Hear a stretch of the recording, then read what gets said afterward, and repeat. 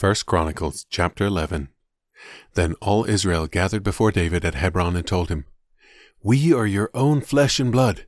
In the past, even when Saul was king, you were the one who really led the forces of Israel. And the Lord your God told you, 'You will be the shepherd of my people Israel. You will be the leader of my people Israel.'"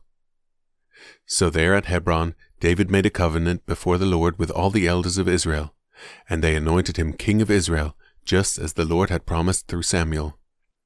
Then David and all Israel went to Jerusalem, or Jebus as it used to be called, where the Jebusites, the original inhabitants of the land, were living. The people of Jebus taunted David, saying, "You'll never get in here." But David captured the fortress of Zion, which is now called the City of David.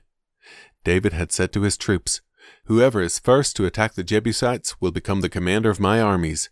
And Joab, the son of David's sister Zeruiah, was first to attack, so he became the commander of David's armies. David made the fortress his home, and that is why it is called the City of David. He extended the city from the supporting terraces to the surrounding area, while Joab rebuilt the rest of Jerusalem. And David became more and more powerful, because the Lord of heaven's armies was with him. These are the leaders of David's mighty warriors. Together with all Israel, they decided to make David their king, just as the Lord had promised concerning Israel. Here is the record of David's mightiest warriors. The first was Jashobeam, the Hachmonite, who was the leader of the three, the mightiest warriors among David's men. He once used his spear to kill 300 enemy warriors in a single battle.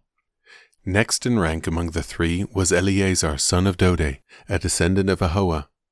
He was with David when the Philistines gathered for battle at Pasdammim and attacked the Israelites in a field full of barley. The Israelite army fled, but Eleazar and David held their ground in the middle of the field and beat back the Philistines. So the Lord saved them by giving them a great victory. Once when David was at the rock near the cave of Adullam, the Philistine army was camped in the valley of Rephaim.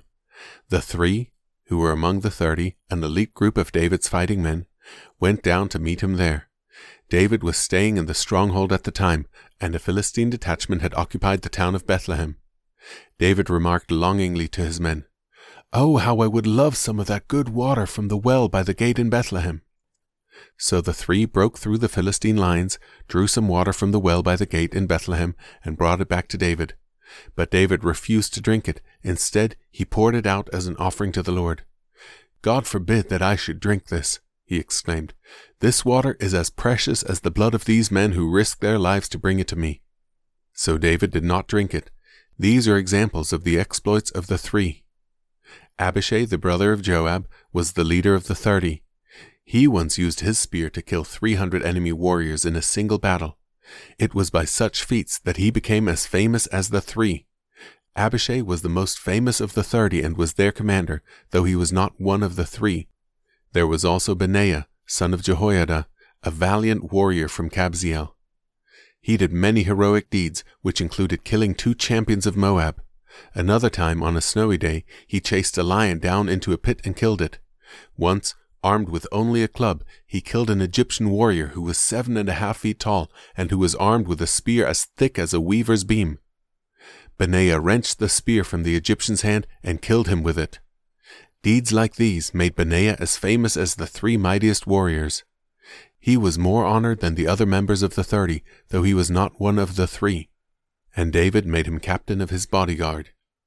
David's mighty warriors also included Asahel, Joab's brother, Elhanan, son of Dodo from Bethlehem, Shammah from Harod, Helez from Pelon, Ira, son of Ikesh from Tekoa, Abiezer from Anathoth, Sibbecai from Hushah, Zalman from Ahoah, Mahareh from Netophah, Helet, son of Baanah from Netophah, Ithai, son of Rebei from Gibeah in the land of Benjamin, Benaiah from Pirathon, Hurai from near Nahale-Gaash, Abi Albon from Arabah, Asmaveth from Bahurim, Eliabah from Shaalbon, the sons of Jashan from Gizon, Jonathan, son of Shagi from Harar, Ahiam, son of Sharar from Harar, Eliphal, son of Hefer from Makirah, Ahijah from Pelon, Hezro from Carmel, Pa'areh, son of Ezbai, Joel, the brother of Nathan, Mibhar, son of Hagrai, Zelek from Ammon, Nahareh from Beeroth, the armor-bearer of Joab son of Zeruiah,